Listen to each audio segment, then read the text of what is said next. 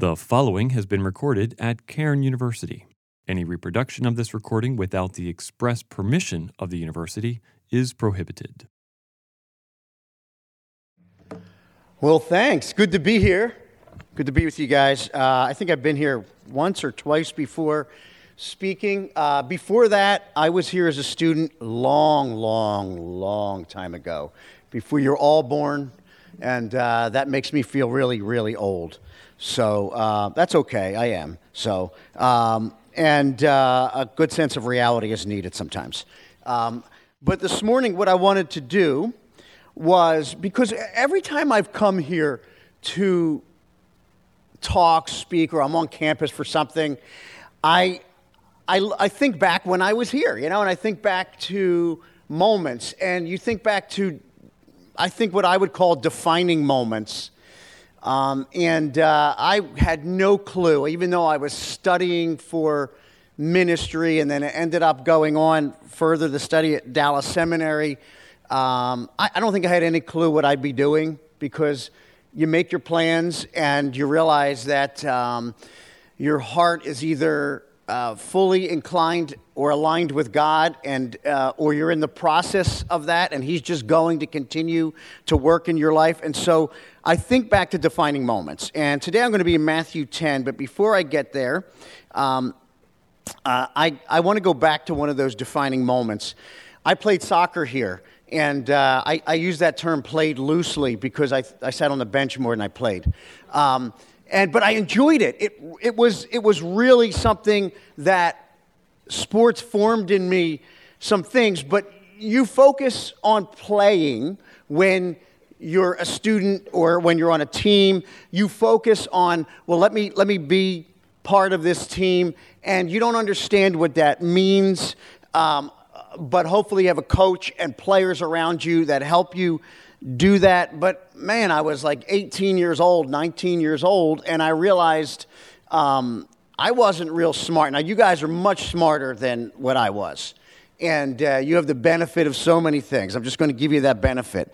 But one time we went up and traveled up to Houghton College, which I think is in upstate New York, and bigger school, and we thought we're going to do well, and we're going to go in there. We had a really good team and a lot of international players. And when we got up there, they didn't have really good accommodations for us. We ended up getting separated, the whole team, and I think it was a ploy too. They were going to separate our team out and kind of just, work on us. And they were serious about their sports. And they put me and a few other players in the third floor of some house, some building that I wasn't sure what it was. And music was playing all night. I guess the sleep deprivation was their goal. And so we ended up there. But the music that was playing, you guys know who Keith Green was? All right. I love his music, right? And the heart in his music and Scripture and his love for Christ, and it was playing all night. And I don't know who was playing it, and nobody asked anybody to shut it off. I guess this is what they do. And so I just was listening to lyrics, and it was very challenging lyrics, very challenging about who are you, and are you willing to wake up for God? Are you willing to do things? And I remember it was one of those defining moments of many that I had here at PCB at the time, Cairn University, and it was aligned with the next day a devotional, or I think we were in a tournament up there, a devotional we had in Matthew 10. And I think God had arranged that for me. And so that's where I'm coming today. So I think back to Houghton College when I think back to Matthew 10. I hope that you have moments in your life where areas of Scripture, places in the Bible are aligned with maybe a conference, a place where you heard it taught, maybe in church, but more times than not, church being a wonderful place and experiences for me as a young person. I also had experiences of just discussion, hearing a message, hearing one thing, and Matthew 10 is one of those. I hope you have those experiences, because to me, it's what God's trying to do constantly in our lives. And so I want to look at Matthew chapter 10, and I'm not going to look at the whole chapter. Don't worry about it. I'm not going to look at the whole chapter, and I want to look at particularly the end of it. But the context of this passage is one of the more challenging and difficult in the Gospels because it's Jesus sending out 12 that he has been working in their lives in significant ways. So it's investment in and return out. It was watching Jesus say, look what I've been doing in your life, and I've been showing you certain things, and I am expecting big things. Big things. I don't know if anybody's ever told you that about your life. I'm expecting big things from you.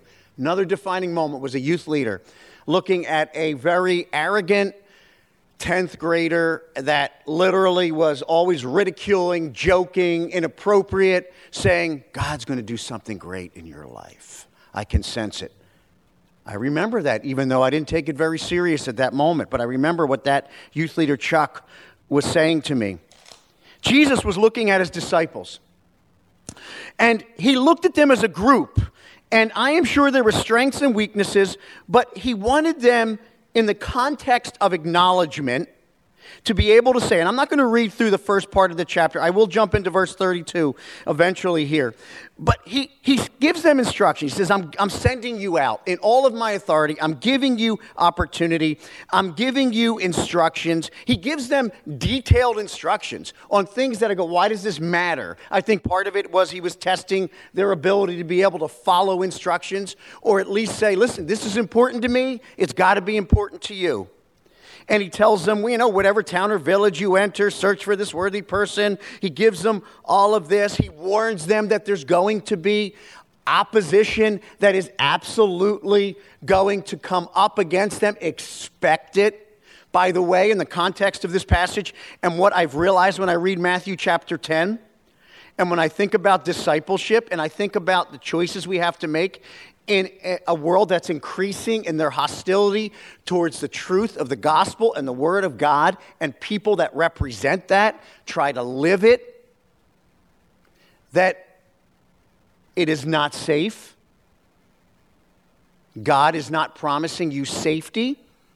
And if you define prosperity or success and you align it with safety, that's never been promised in the Gospels. That's never been said that will happen. In fact, Jesus said, expect troubles, expect hatred, expect those things. Now, he didn't say be obnoxious. He didn't say go out and be an obnoxious group of people, and if you're, hopefully, they'll like you in that state. He didn't say that. But he said, you've watched me. I've modeled things for you.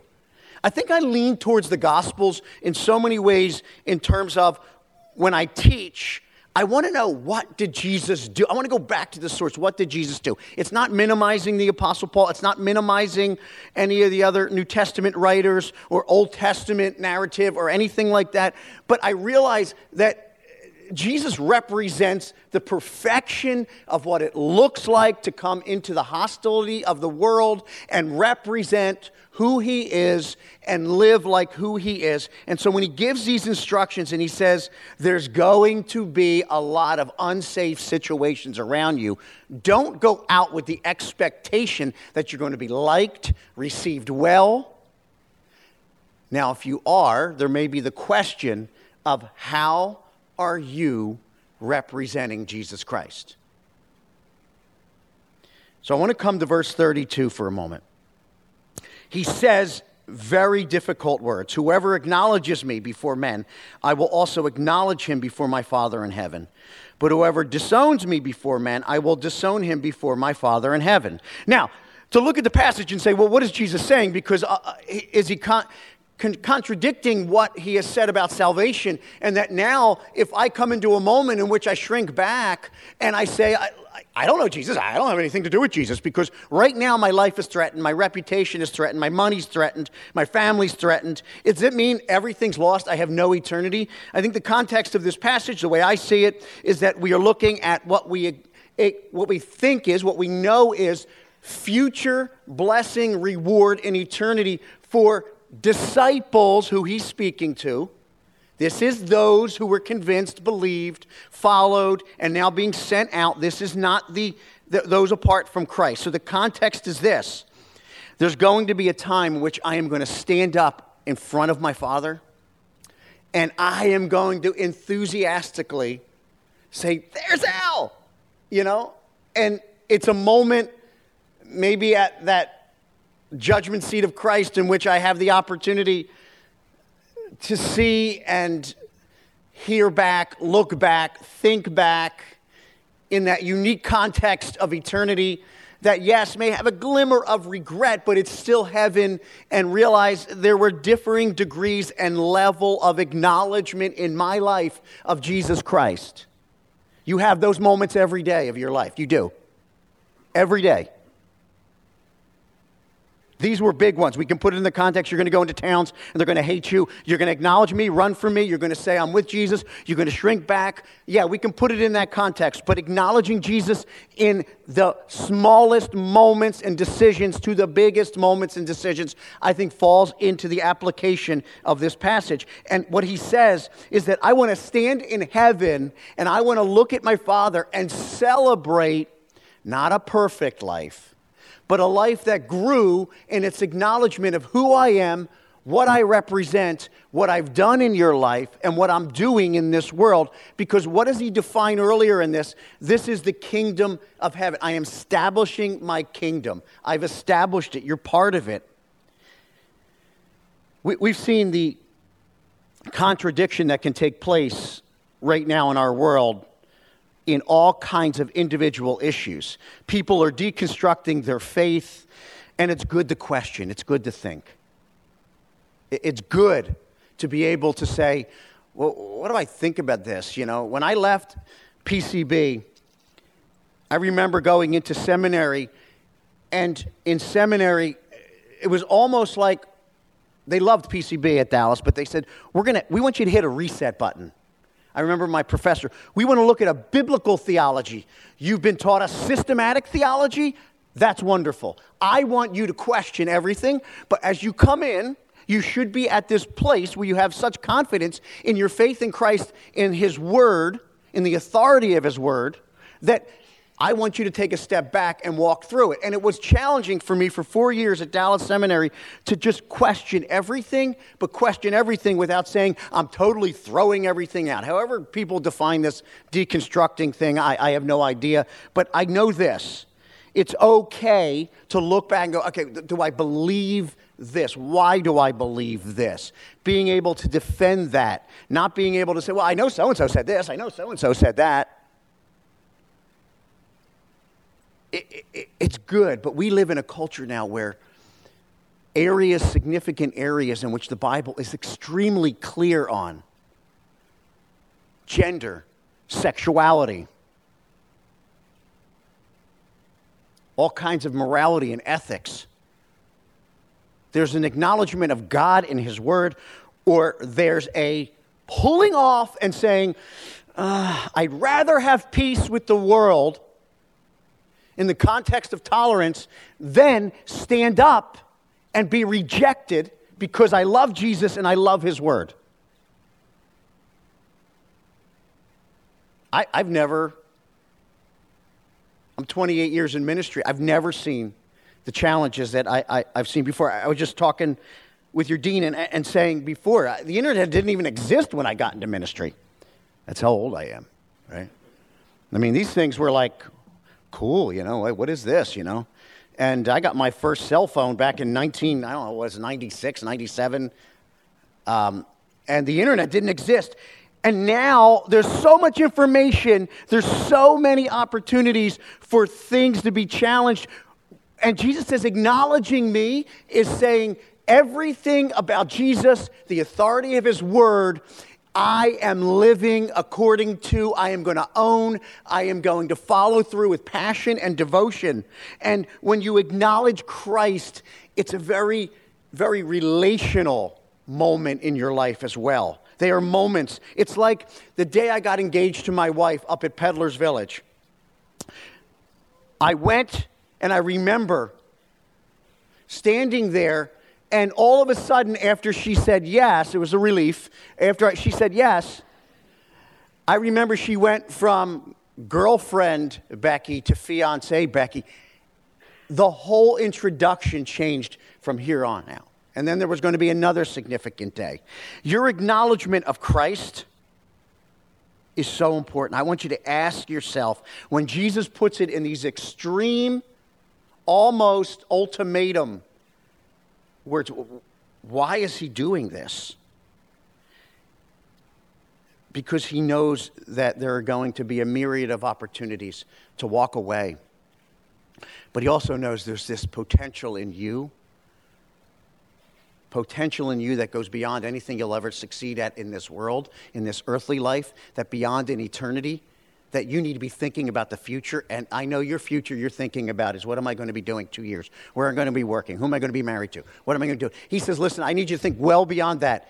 Eternal consequence. Because you're going to be standing in heaven with Jesus, being introduced to the Father. And what's he going to say at that moment? We all have fear. I have fear. I shrink back. I look at things, people, I just don't want them to know. And by the way, don't be defined by politics. That is not an identifying mark. Don't do that. Let your Christianity, your devotion to Christ, your love for Jesus, yes, inform your politics, inform your voting, inform all of those things. It better, or there's a problem. The Word of God better be at the center. But don't let that define everything and deconstruct and rewrite and do that. Make sure you've got the order right here. Acknowledge me before men. Acknowledge me. Don't disown me in those things. It's everything. I've had parents come to me over the years and they say, my child's come out and they're struggling with homosexuality. They're struggling with the challenges of this. They're taking on this view, that view, their lifestyle. And I say, well, it's a moment to say, how do I love a person but still not disown Christ in my devotion to Jesus Christ? It's possible. It's possible. It's hard. It's going to be messy. It's going to be moment by moment. But I tell them, don't celebrate that. Don't celebrate it.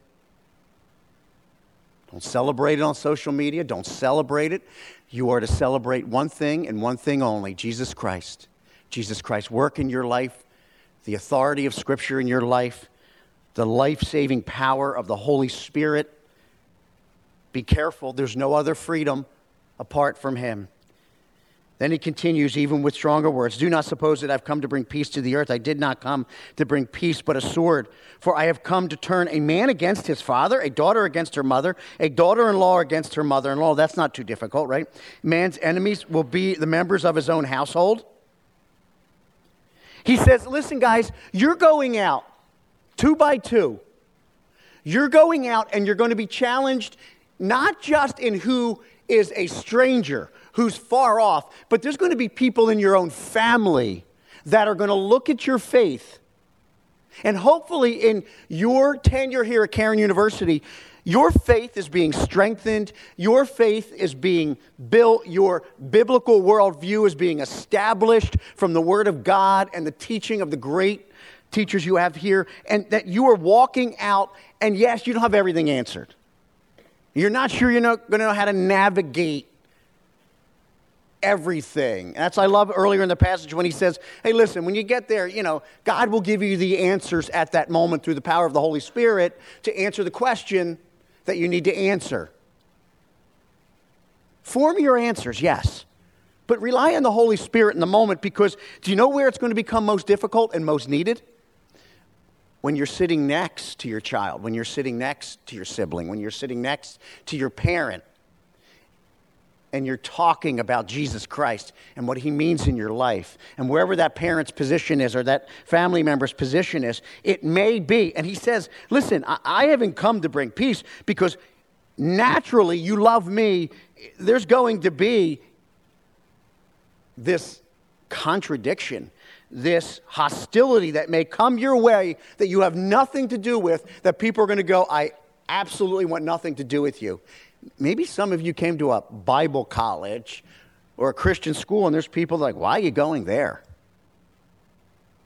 When I came out of high school, I remember I didn't know where I was going to go. to school, and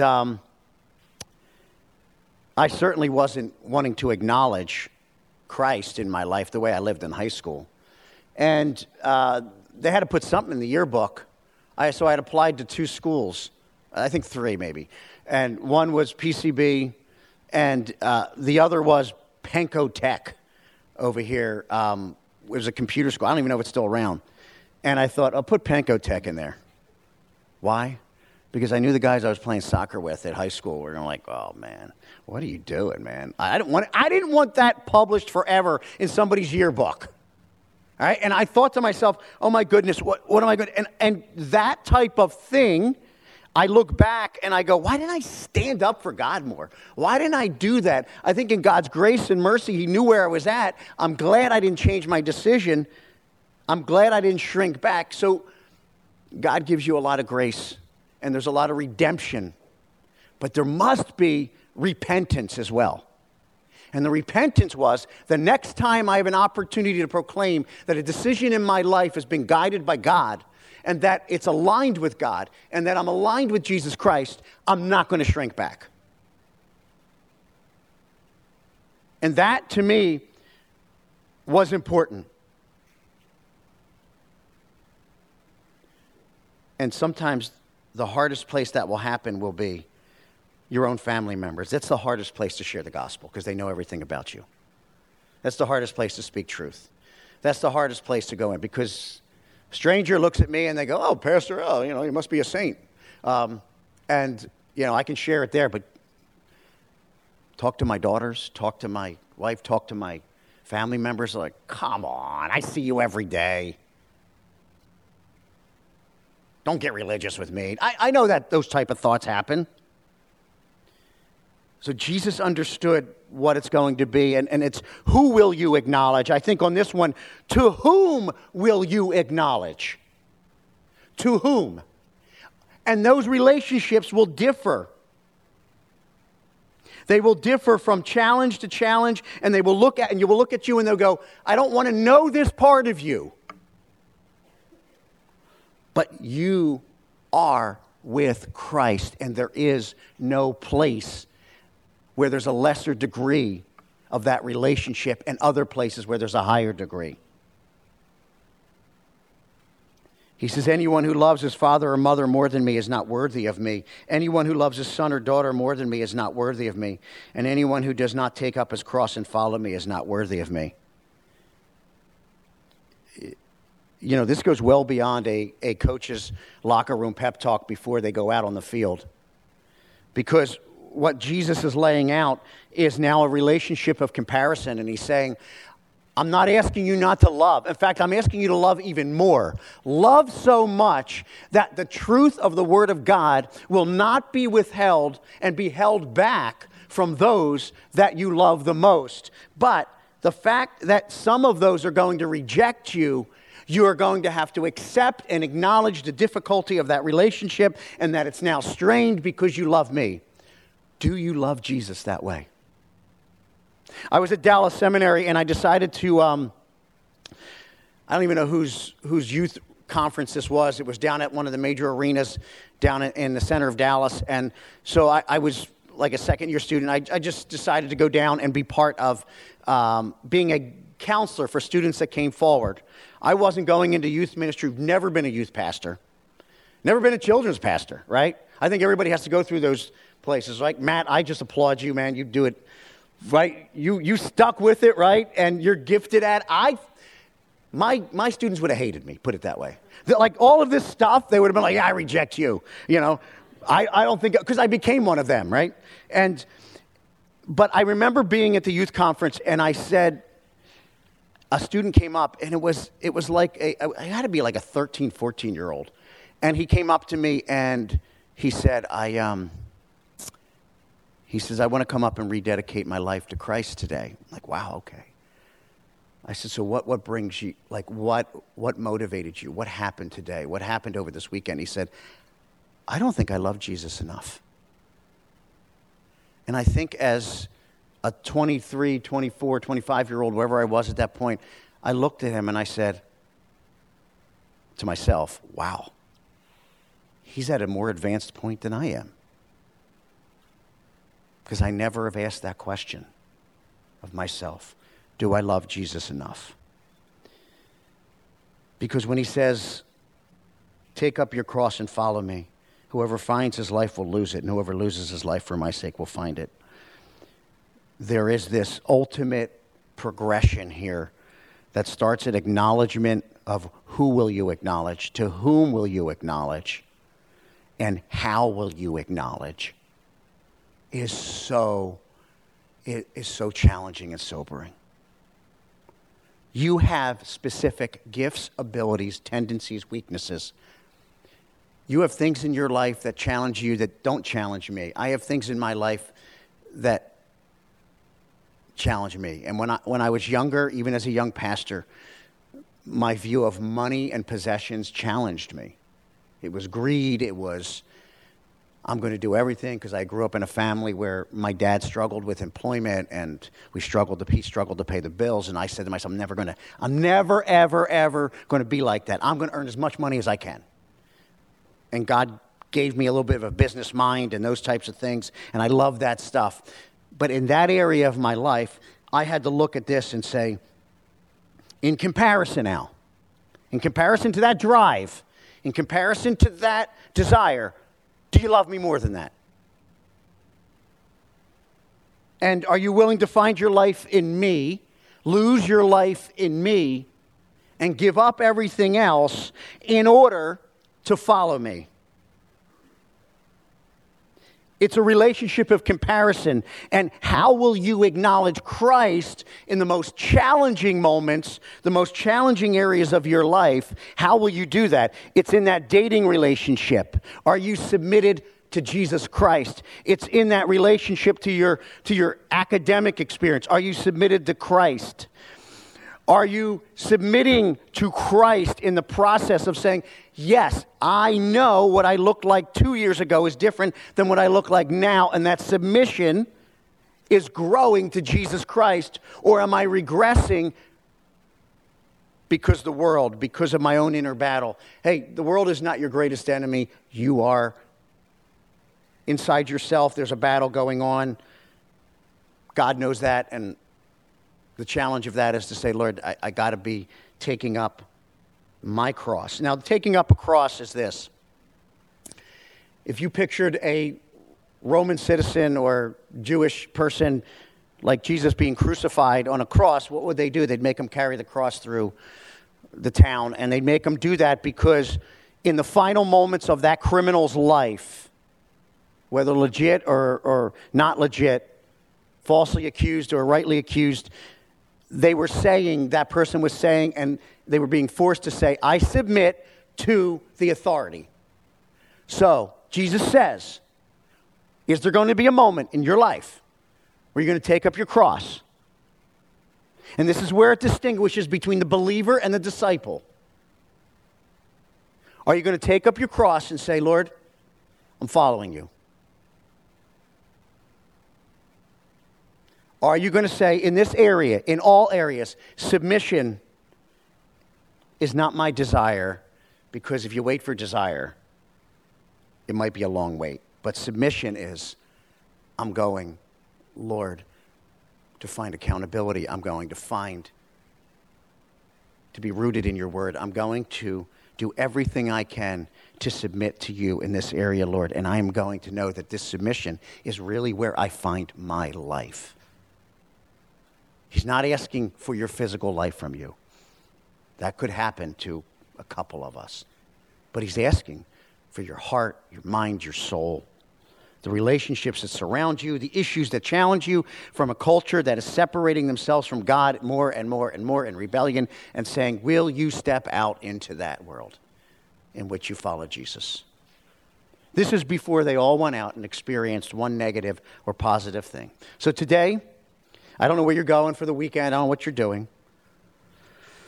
This wasn't your feel-good message. But can I tell you something? There's so much potential in this. There is so much potential. And this encourages me. It encourages me that God's grace and mercy is involved in all of this and is embodied in all of this because Jesus says he wants to acknowledge me before his Father in heaven. He's excited to do that. He says to me, Al, I want to be the closest to you, even closer than your earthly relationships. And he says to me, Al, I want you to know that you can find ultimate satisfaction in life through me. That is a blessing. So who will you acknowledge? To whom will you acknowledge? And how will you acknowledge? Let's pray. Lord, I am grateful that you've given me defining moments, and I know each student here has them in their life and their experience with you. And I'm grateful that you find us where we are on the road that we're traveling, and you continually try to poke and prod and say, hey, I want to give you this opportunity. So the opportunity embodied in Matthew 10 is an opportunity that's equally given to all of us, and that is to experience life with Christ. Anything apart from Christ, God, will not deliver any of the blessings of this passage. But I pray today we are devoted. We're devoted to Christ. We're devoted to the challenges that come ahead. We're not expecting ease and safety, but we know your presence is promised with us because in all of it, God, you are excited to acknowledge us. Jesus, you want to welcome us into the presence of your Father someday, and we want to be excited about that. Thank you for these students.